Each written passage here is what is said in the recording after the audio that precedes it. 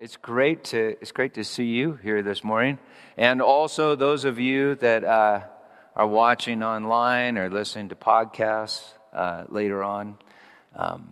Thanks for coming. Kind of a weird thing happened to me just the day before yesterday.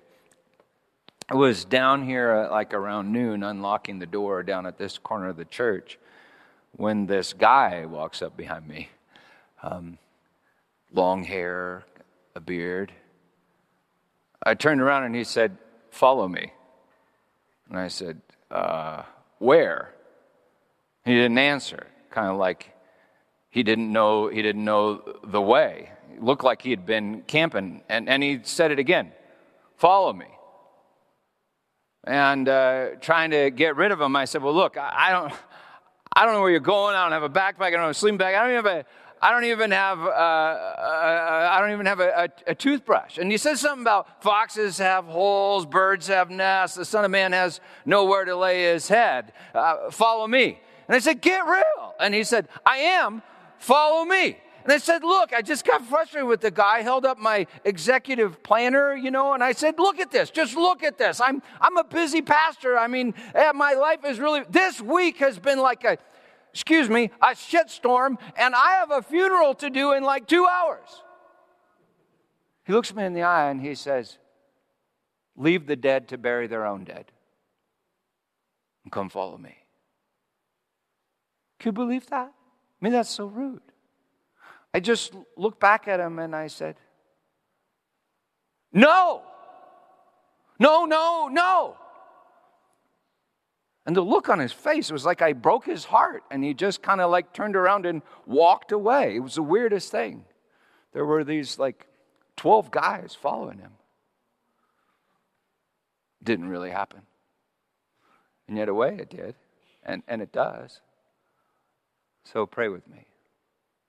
Lord God, we ask that you would help us to know the way. Lord Jesus, we pray that you would cause us to preach, to follow you, the resurrection and the life, wherever you go. In your name that we pray. Amen. C.S. Lewis wrote this: "The great thing, if one can, is to stop regarding all the unpleasant things as interruptions in one's own or real life. The truth, of course, is that what one calls the interruptions are precisely one's real life. The life God is sending one day by day. What one calls one's real life is a phantom of one's own imagination." It's a fascinating idea, you see, that God is sending you your life every day, and that if you make an idol of your own executive planner, your vision, your strategy, and goals, you might miss God's vision, God's strategy, and God's goals, which is your life. And yet, if you say yes to everyone that interrupts you, you make an idol out of everyone else's executive planner. Not every hippie that tells you to do something is speaking the word of God. I actually did have a funeral to do on Friday. Came rather suddenly. And I couldn't do it the following week. And I really, really wanted to do it, but I didn't know I had fit it into my schedule. So I said, let me check on some things and I'll call you back. I prayed with Susan, who's always reminding me to say no. We prayed and she said, "Peter, I see Jesus. And he has a bag. And he just hands it to you. I think you're supposed to do all these things." And then with her, I just shared my anxiety. I shared my anxiety, my stress with Jesus. And she said, "I just heard him say, 'Peter, don't run, walk.'" And I said, "What do you mean? This is not an interruption. This is the week that I have prepared for you, and it's all in the bag. And so you know how to walk." Last week we looked at Acts 16. The Lord gives Paul a vision of a man calling for help in Macedonia, which is Europe and the heart of the ancient empire of Alexander Great and the Greeks. And so Paul formulates a strategy and a plan, which isn't bad. It's good. And yet he's interrupted by a slave girl possessed by a spirit, and then interrupted by a mob and a beating with rods and imprisonment in the inner prison, and then he's interrupted by an earth storm, an earthquake. That's all in God's plan. And that's how the gospel conquered Europe. And you look mostly like Europeans.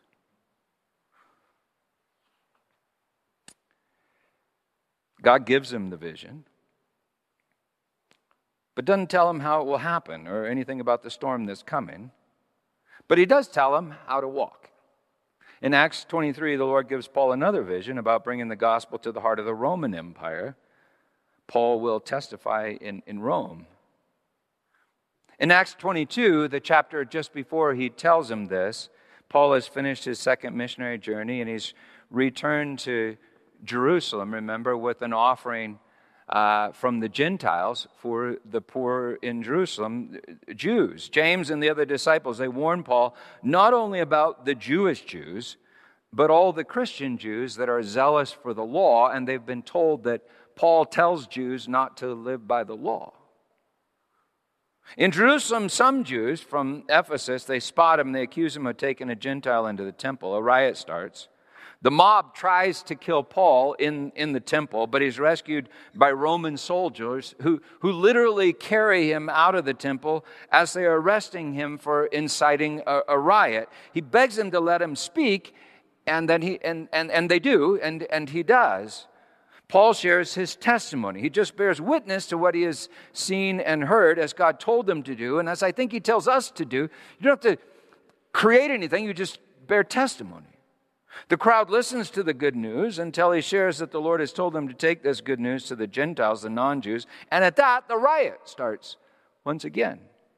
The Roman tribune threatens to flog Paul, locks him in the barracks, but then he arranges for this meeting between the Jewish ruling council, the Sanhedrin, with Paul there, because the tribune just doesn't understand why the Jews are so angry about this gospel, this good news. By the end of the meeting, he still doesn't understand, and that's a huge theme towards the end of the book of Acts. Why do religious people hate the gospel? This good news. Acts 23:10, and when the dissension in the Sanhedrin became violent, the tribune, afraid that Paul would be torn to pieces by them, commanded the soldiers to go down and take him away from among them by force and bring him into the barracks. The following night, the Lord stood by him and said, "Take courage." Tharsei. Take courage, take heart, be of good cheer, Paul, for as you have testified to the facts about me, more literally, as you testified for me in Jerusalem, so you must, dei in Greek, it is necessary, it is bound, you must testify also in Rome. It's interesting that where Paul will go and what will happen when he gets there is all in the indicative tense. Literally, it is bound to happen. It has been bound to happen. But how he will travel is in the imperative tense, and this is then Christ's command. Tharsei, take courage, take heart, have tharsos, courage, have good cheer. This verb only shows up in a few places in Scripture. You know, when the disciples are caught in a storm on the Sea of Galilee during the fourth watch of the night, when fearing for their lives, they see this figure walking on the water, and they're convinced it's a ghost, and so they cry out in terror, and Jesus immediately answers them, Tharsei. In the plural, Tharsite. You all take heart, it's me. Or more literally, Tharsite, I am. Fear not. And when the disciples are caught in a far more terrifying storm that we've come to call Good Friday, just after dinner and before they go to the Garden of Gethsemane, Jesus says this, Tharsite, you all take heart. In the world you will have tribulation, but Tharsite, be of good cheer. I have overcome the cosmos, the world.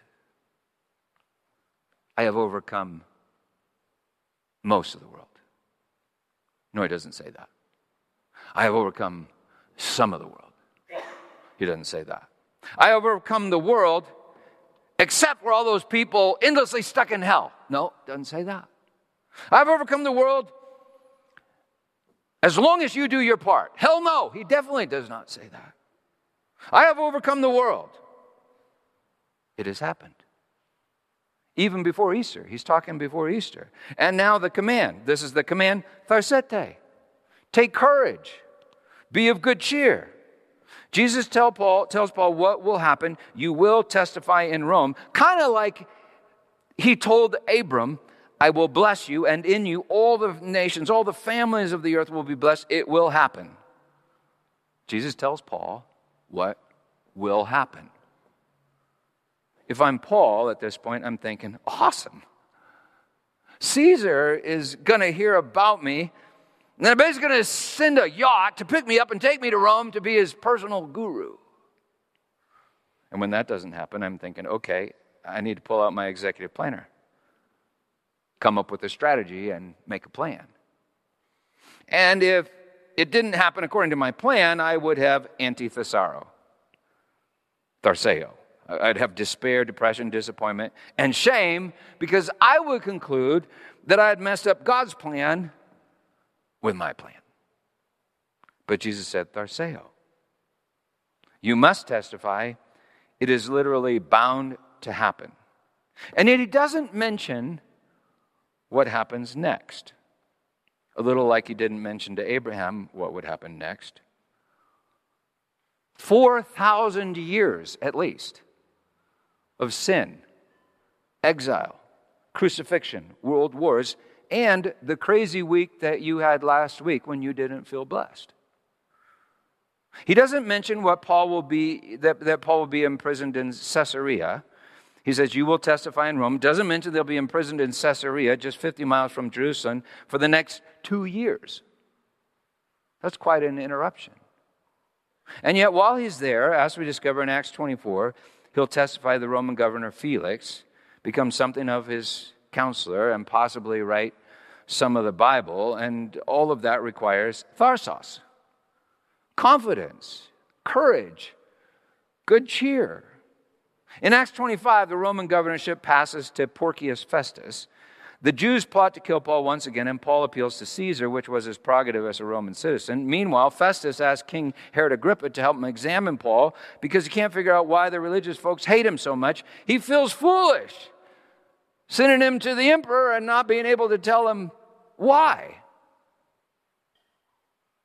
Some archaeologists suggest that this is actually where Paul stood, in the theater at Caesarea, where King Herod, the Roman governors, military tribunes, the prominent men of the city, if you look in that picture, you'll even see Jolene Miller, and they all gather to hear Paul testify, which requires tharsos, confidence, good cheer, courage. Jesus said, you will testify in Rome and take courage. But he didn't mention 2.5 years of imprisonment in Caesarea, and he didn't mention what was about to happen next. And I suppose that's good, for otherwise we would not know about tharsos. And Jesus would not have said, Tharsite, y'all have courage. And we would never learn how to walk on water or hell. You know, in the Jewish mind, in Hebrew thought, the depths of the sea is death and hell. Jesus walked on it. And so did Peter, as long as he kept his eyes on Jesus. The way. The way is how it is walked, wrote Soren Kierkegaard. The going is the path, wrote C.S. Lewis. Trust in the Lord and he will make straight your path, wrote Solomon. Trust and God will move heaven and earth under your feet. Maybe even the sea. Make it solid. In Acts 26, King Herod and Governor Porcius Festus, and this is funny, I looked this up. Porcius, you know what that means? It actually means porky. Porcius Festus, the governor, declare, after interviewing Paul, this man could be set free. But he has appealed to Caesar. And so they put Paul in the custody of a centurion named Julius. And Luke, Julius, Paul, and other prisoners, they set sail on the sea along the coast of Asia Minor. In Myra, they board this large ship from Alexandria, Egypt, bound for Rome, apparently hauling grain. With much difficulty, the Bible says, they all find themselves sailing under the lee of Crete. Sounds like an interesting place, Crete. Acts 27, verse 9. Since much time had passed and the voyage was now dangerous, because even the fast was already over. That's talking about the Day of Atonement, so it's like September or October. Paul advised them, saying, "Sirs, I perceive that the voyage will be with injury and much loss, not only of the cargo and the ship, but also of our lives." But the centurion paid more attention to the pilot and to the owners of the ship than to what Paul said. They don't listen to Paul. And why should they listen to Paul? And because the harbor was not suitable to spend the winter in, the majority decided to put out to sea from there on the chance that somehow they could reach Phoenix, a harbor of Crete facing both southwest and northwest, and spend the winter there. Now, when the south wind blew gently, supposing they had obtained their purpose, prothesis, their plan, they weighed anchor and sailed along Crete, close to the shore. But soon a tempestuous wind, typhonikos animos, angry typhoon, one hell of a storm, an interruption, called the northeaster, struck down from the land, and when the ship was caught and could not face the wind, we gave way to it and were driven along. God's judgment's like that. If you fight it, it will destroy you. But if you're driven by it, like a feather in a tornado, who knows where you might end up?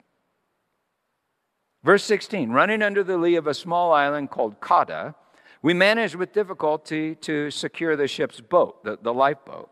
After hoisting it up, they used supports to undergird the ship, probably with cables or something. Then, fearing that they would run aground on the Syrtis, these sandbars in North Africa, they lowered the gear, and thus they were driven along. Since we were violently storm-tossed, they began the next day to jettison the cargo. And on the third day, they threw the ship's tackle overboard with their own hands. When neither sun nor stars appeared for many days, and no small tempest lay upon us, all hope of our being saved was at last abandoned. In Scripture, God arranges storms to destroy our plans. And that's His plan. It was a violent storm that thwarted Jonah as he ran from the will of the Lord. God arranges for storms to destroy our plans and reveal His plan, Jesus. Remember in the Gospels, the disciples think that they're about to die in a storm on the sea, and then they find Jesus asleep in the boat. When they wake him, he rebukes the storm as if it were inhabited with demons. Indeed, it's as if evil reacted to his presence upon the sea. He rebukes the storm, and it stops. And then he bemoans his disciples' lack of faith, lack of tharsos, for even if the sea is Hades and the storm is demons, all creation belongs to our dad, who is relentless love and all-powerful. And then, of course, one day Jesus comes walking to them in the middle of the night in a storm on the sea, and for a moment, Peter walks on the raging sea as well. Well, God uses storms. He uses interruptions to destroy our plans and reveal His plan, Jesus. And even make us His plan, the body of Christ. Ephesians 1, 10 and 11. God set forth, protithemi is the verb, God proposed a plan, to propose a plan. God proposed a plan, set forth His will in Christ as a plan for the fullness of time, to unite, anakephalaiao, literally bring together under one head, to unite all things in Him, things in heaven and things on earth. In Him, in Jesus, we have obtained an inheritance, having been predestined according to the purpose, the prothesis of Him who works all things according to the counsel of His will. Religious types will tell you that you cannot believe that text. But Paul wrote that text and several other texts just like it, and I think it gave him incredible tharsos, so that he could, tharseo, walk through any storm with a smile on his face. Verse 20, when all hope of our being saved was at last abandoned, since they had been without food for a long time, and keep in mind that they're literally standing on a boatload of grain, they're not eating out of fear rather than lack of provision. Sound familiar?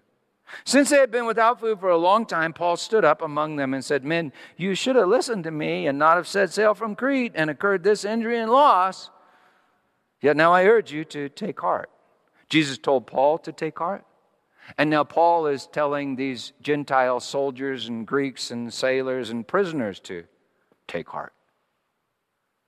Euthemo, synonym of tharseo, meaning take heart, rejoice. Take heart, for there will be no loss of life among you, but only of the ship. For this very night there stood before me an angel of the God to whom I belong and whom I worship. And he said, do not be afraid, Paul. You must, dei, it is necessary, it is bound. You must stand before Caesar. And behold, God has granted you all those who sail with you. So take heart, euthemio. Men, take heart, men, euthemio, take heart, for I have faith, says Paul, in God, that it will be exactly as I have been told. But we must, it is necessary, run aground on some island. When the 14th night had come, as we were being driven across the Adriatic Sea, about midnight the sailors suspected that they were nearing land. So they took a sounding and found 20 fathoms. A little further on, they took a sounding again and found 15 fathoms. And fearing that we might run on the rocks, they let down 4 anchors from the stern and prayed for day to come. And as the sailors, that is, were seeking to escape from the ship, and had lowered the ship's boat, the lifeboat, into the sea under pretense of laying out anchors from the bow, Paul said to the centurion and to the soldiers, unless these men stay in the ship, y'all cannot be saved. Paul didn't say, unless these men stay in the ship, they cannot be saved. He said, unless these men stay in the ship, y'all cannot be saved. He talks as if one salvation is dependent on another's salvation, when we often talk as if one salvation is dependent on another's damnation. In Scripture, ships on seas are often seen as metaphors for the church, but the church is not wooden nails. The church is made of people. I watched a documentary on fire ants the other night in a flood. The ants actually hold on to each other. Have you seen this? And they make a raft. They make a ship out of their bodies, connected one to another. In the same way, God makes one body out of us, and the gates of hell shall not prevail against us, the body of Christ. So our church, the wood and the nails, can get smashed on the rocks, but the true church is the body of Christ. And Christ is not simply temporal. Christ is eternal. And according to Paul, in the end, and Christ is the end, all things, or at least all people created in Adam, come together in one body, which is Christ's body, anakephalaio. It doesn't mean that some won't sink into the abyss or weep and gnash their teeth in outer darkness for a time. And it doesn't mean that some won't be reduced to dust first by the eternal fire. It does mean because God animates and can reanimate dust with just a breath, and because Jesus himself descended into Hades, and because all things are possible for God, God still will accomplish his prothesis. The seventh day, all things new, everything good, and it is finished, will happen. And so everyone that's anyone is ultimately your body. Christ's body. You're not in competition with them. Heaven is actually communion with them. So if you think you can enjoy heaven while your brothers and sisters endlessly suffer in hell, you just got no idea what heaven actually is. And oh yeah, of course you don't tharseo, take courage. Well, because hell might happen to you. You might be one of them, and the measure you give is the measure you get. So if you cut them off from the body of Christ, I think you just cut yourself off from the body of Christ. Verse 31, unless these men stay in the ship, y'all cannot be saved. Verse 32, then the soldiers cut away the ropes of the ship's lifeboat and let it go. Let the idea of their own private salvation go. As day was about to dawn, Paul urged them all to take some food. And remember, them all are Paul's captors and the ancient enemies of his people, the Jews. Paul urged them all, saying, today is the 14th day that you have continued in suspense and without food, having taken nothing. Therefore, I urge you to take some food, for it will give you strength, for not a hair is to perish from the head of any of you. And when he had said these things, he took bread, and giving thanks, eucharisteo in Greek, giving thanks to God in the presence of all, he broke it and began to eat. And some ancient manuscripts then add this, having given also to us. Then they all were encouraged, euthemios, took heart, and ate some food themselves.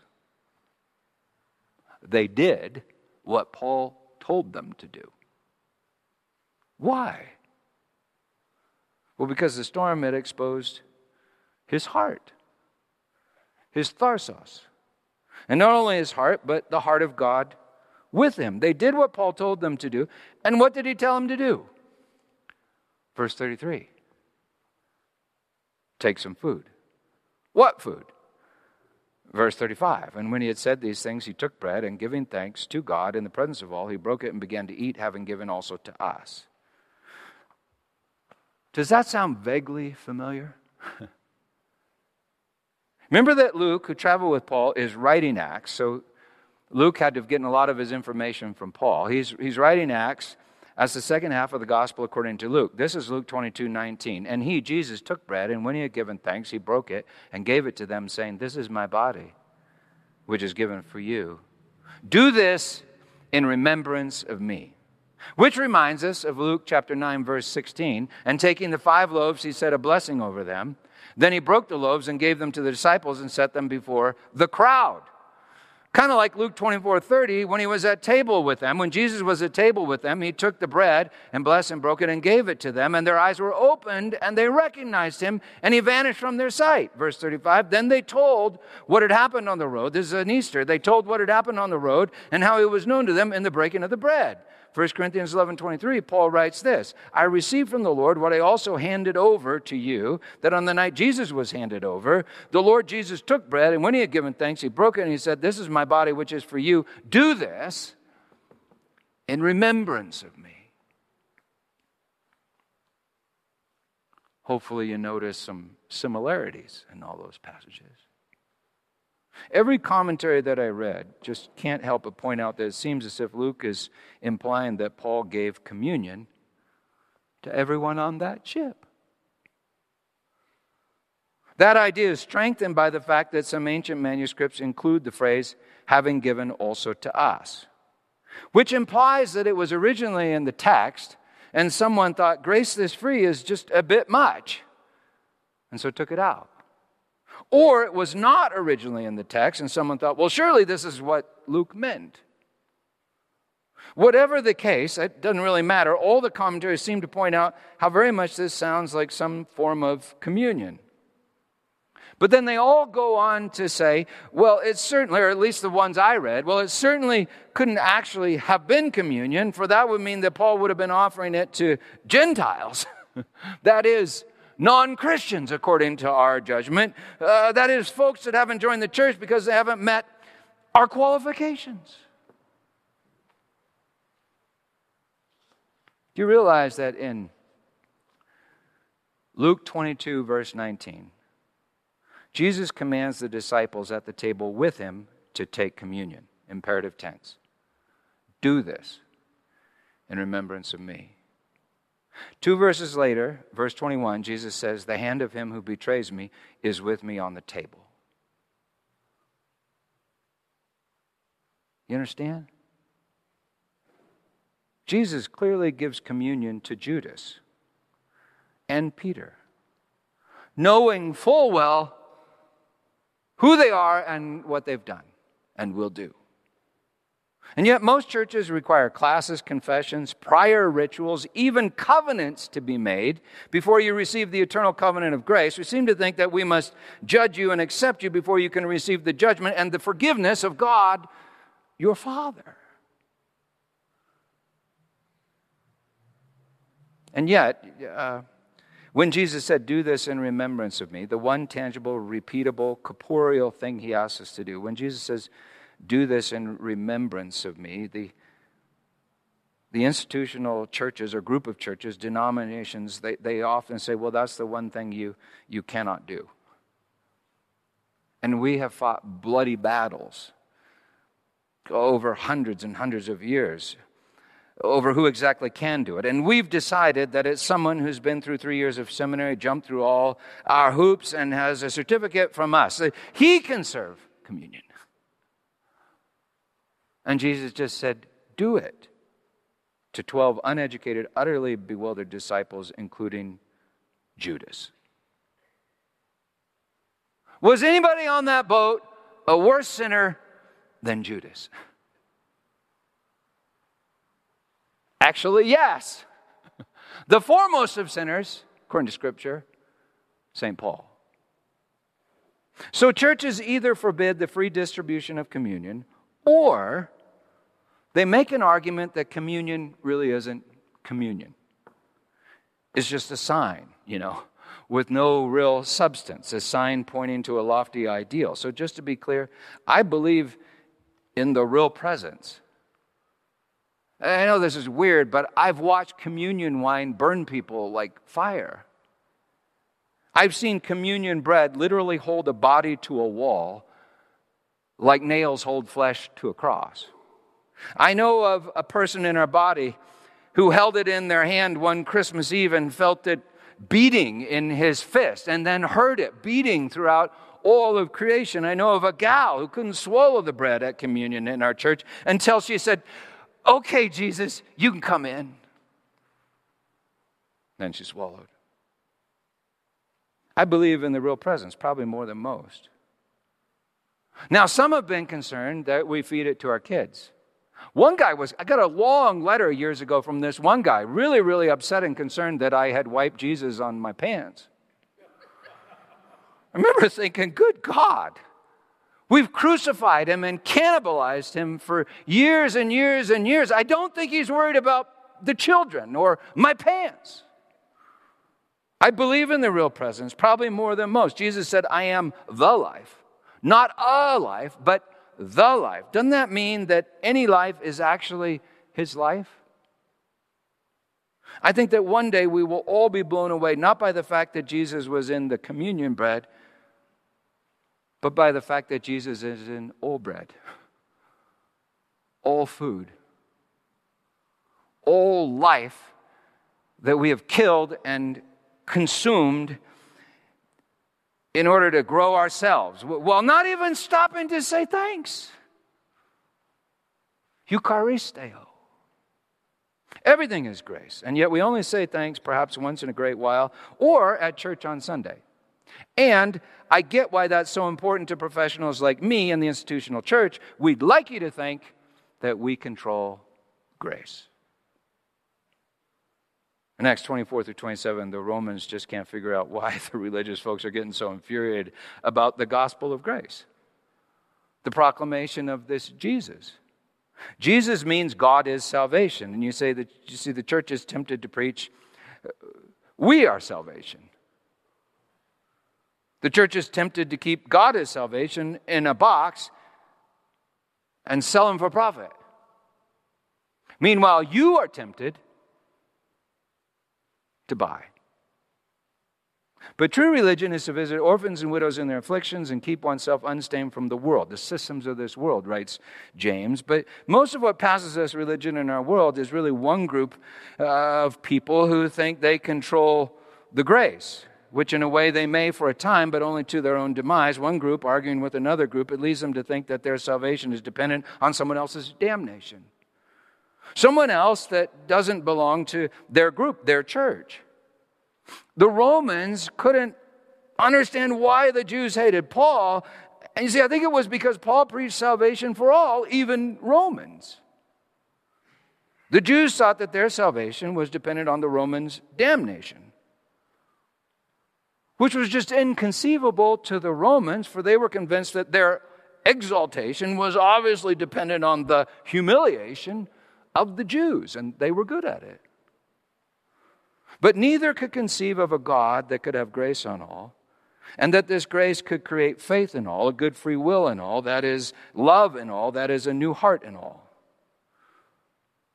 And that's because they had not yet seen the heart of God given to us, for us, to beat within us, given to us on the tree in the garden. And I think that's because there are some things that you just can't truly see except for in a storm where all your plans are stripped away. And all that's left is the plan of God, the judgment of God, the prothesis of God, the word of God, the heart of God from the bosom of the Father, Jesus. You know, when Jesus said, take and eat, take and drink, it was at just the right time, at the very heart and the very height of the storm.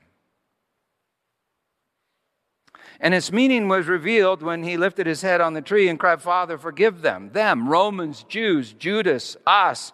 And then he delivered up his spirit, the spirit that's in the blood that he had given us the night before at communion. The sun's light failed, the earth shook, the temple was opened, the dead were raised. We meet Jesus, the heart of God, in the storm.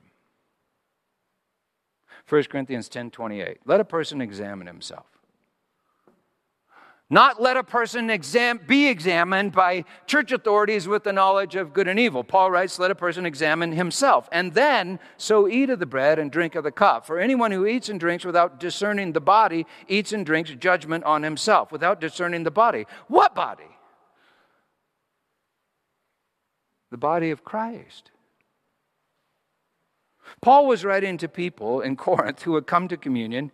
This is right before this. They would get drunk, feed themselves, and not feed their neighbor. Christ's body. And worse, they had divided into factions. In a body, that's called cancer. Cancer is a cell that saves itself by feeding on others rather than sacrificing itself that all might be saved, that all might live. Meses, the belief that I am my own salvation, and wheezes, the belief that my faction, my group is salvation. Meses and wheezes is a cancer on Jesus. And the blood of Jesus is judgment on Meses. It will burn away our flesh in order that we'd all be one flesh, the bride of Christ, the body of Christ. See, Paul isn't protecting communion from sinful people. He's protecting sinful people from communion. He's saying if you drink grace when you're opposed to grace, it will cause quite a storm within your soul. You may remember Peter's agony just a little while after he drank the cup. And of course, you remember the agony of Judas.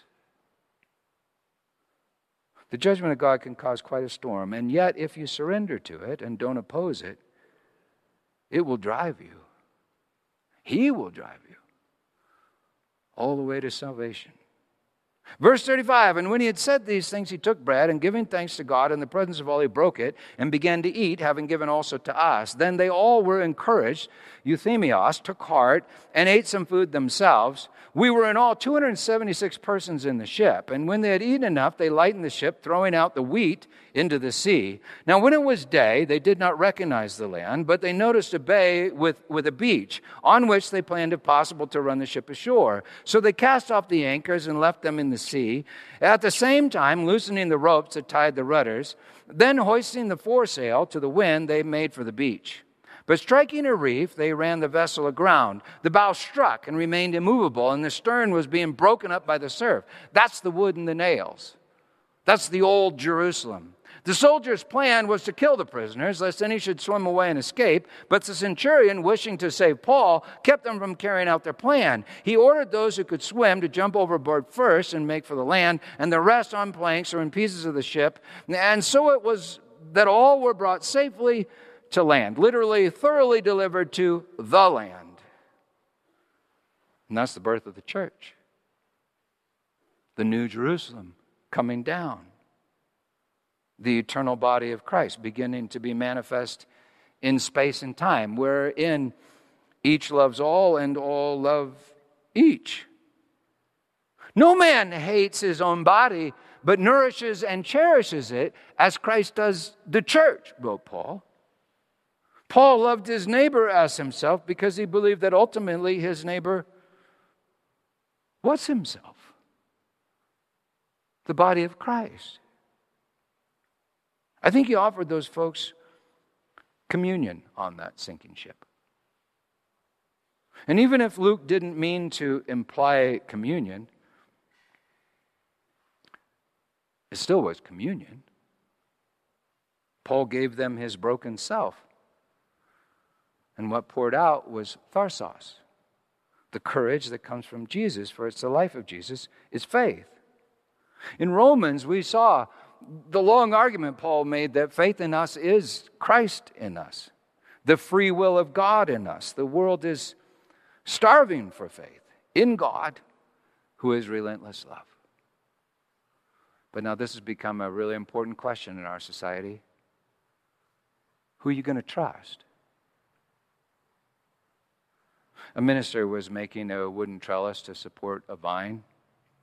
As he was pounding away, he noticed this little boy just watching him. The boy didn't say a word, so the preacher thought that eventually he'd go away, but he did not. Rather pleased at the thought that his work was being admired, the pastor said, "Well, son, are you trying to pick up some pointers on gardening?" The little boy said, "Nope. I'm just waiting to hear what a preacher says when he hits his thumb with a hammer." You see, that's a smart kid. Jesus is revealed in storms like that. A lot of people call themselves Christian for all sorts of reasons, but Christian means something like little Christ. And Christ in you is revealed by your courage in the storm. Y'all can't watch me hit my thumb with a hammer while I'm building a trellis, because it's just not practical. Has to be something you don't arrange. But maybe we could all build trellises together. That would help. And then God will arrange something. And maybe your neighbor can watch you hit your thumb with a hammer or take courage in some other storm, but that's how people actually come to believe. You know, I think I believe because I watched my dad in some storms. And death is maybe the ultimate storm. I watched my dad as his ego died, got crucified, and Jesus showed up. And my heart knew that wasn't an act. That was real. That was real life. And I watched my dad as his body slowly died. And I saw tharsos. I saw his courage, which is God's courage, Jesus and my dad. And I think I believe because I saw that courage in Maureen May when her husband Jim died. And I love Jim, but Maureen loved him way more. I know it hurt like hell. But I've watched Maureen take courage, and I've thought to myself, wow, she really believes. Maybe this Jesus thing is true. And I think I believe because I saw the same thing from her friend Kathy McWilliams just this last week.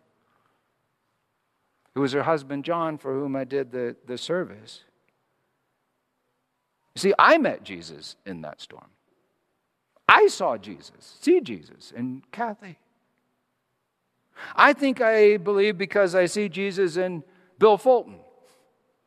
Bill lost the love of his wife, Liz, a few years ago. One time he said to me, "What do I do to be doing the works of God?" He didn't use those words, but that's what he was asking.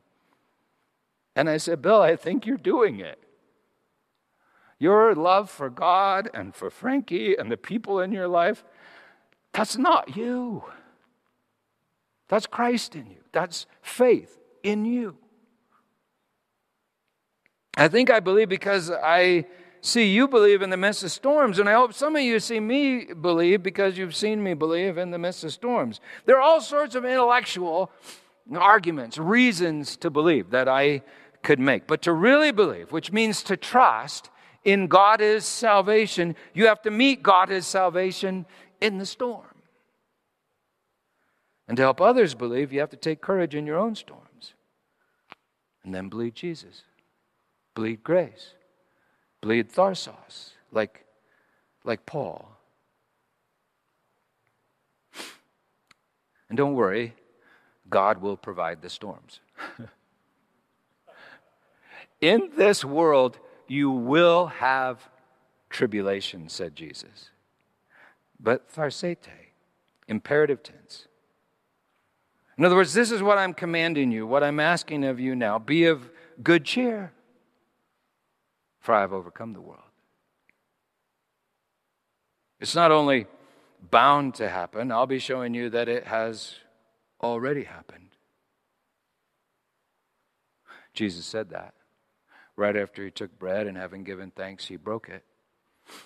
And he gave it to them, saying, "This is my body, broken for you, given to you. Do this in remembrance of me." And in the same way he took the cup, saying, "This is the covenant in my blood, poured out for the forgiveness of sins. Drink of it." And he said, "All of you, do it in remembrance of me." When the Empress of Ireland sank, which was just a few years after the Titanic sank, of the 1,477 people on board, 1,012 died. But many of those who lived told the same story. A man had run up to them on the deck of that sinking ship and strapped his own life jacket on them, saying something like, "Please take this. I think I can die better than you." Of those that died that night, 109 were Salvation Army officers, and none were found wearing a life jacket. I can die better than you. If that statement was arrogance, it's worthless. And it's a lie. But I imagine that statement was tharsos, which is the Spirit of Jesus in you. And that's how the church changes the world. Dark cups are wine, blue cups are juice. Both are tharsos. Good cheer. Amen? How you love us. Well, gosh, it just kind of becomes fun to say to someone sitting next to me on a plane or on a bus that's sinking in the storm, thinking that you hate them. It's fun to be able to tell them, "Oh, he does like you a lot. He loves you more than you could possibly ever know. And even if you run from him, he'll chase you. He'll hunt you down and he'll bring you home. So why don't you just come home now? In Jesus' name." God is good. That's the good news. Thank you, Lord, that you are good. And in Jesus, you have revealed that fact. Your heart hanging on a tree in a garden. Amen. And so I'm just saying that you are a vessel. You're a vessel of immeasurable power, actually. You know, Jesus said that we can do whatever he did. And yet he also said, "I only do what I see my Father doing." So sometimes he walked on water and sometimes he suffered immensely for the love of us. And so I'm also saying that, I think you are called to give communion to your neighbor. Even bread and wine, but most definitely faith, tharseo. That what spills out of you is courage and hope. And I hope you see that when you see our Father loves everyone the way he loves you, well, then it's a joy to share that message.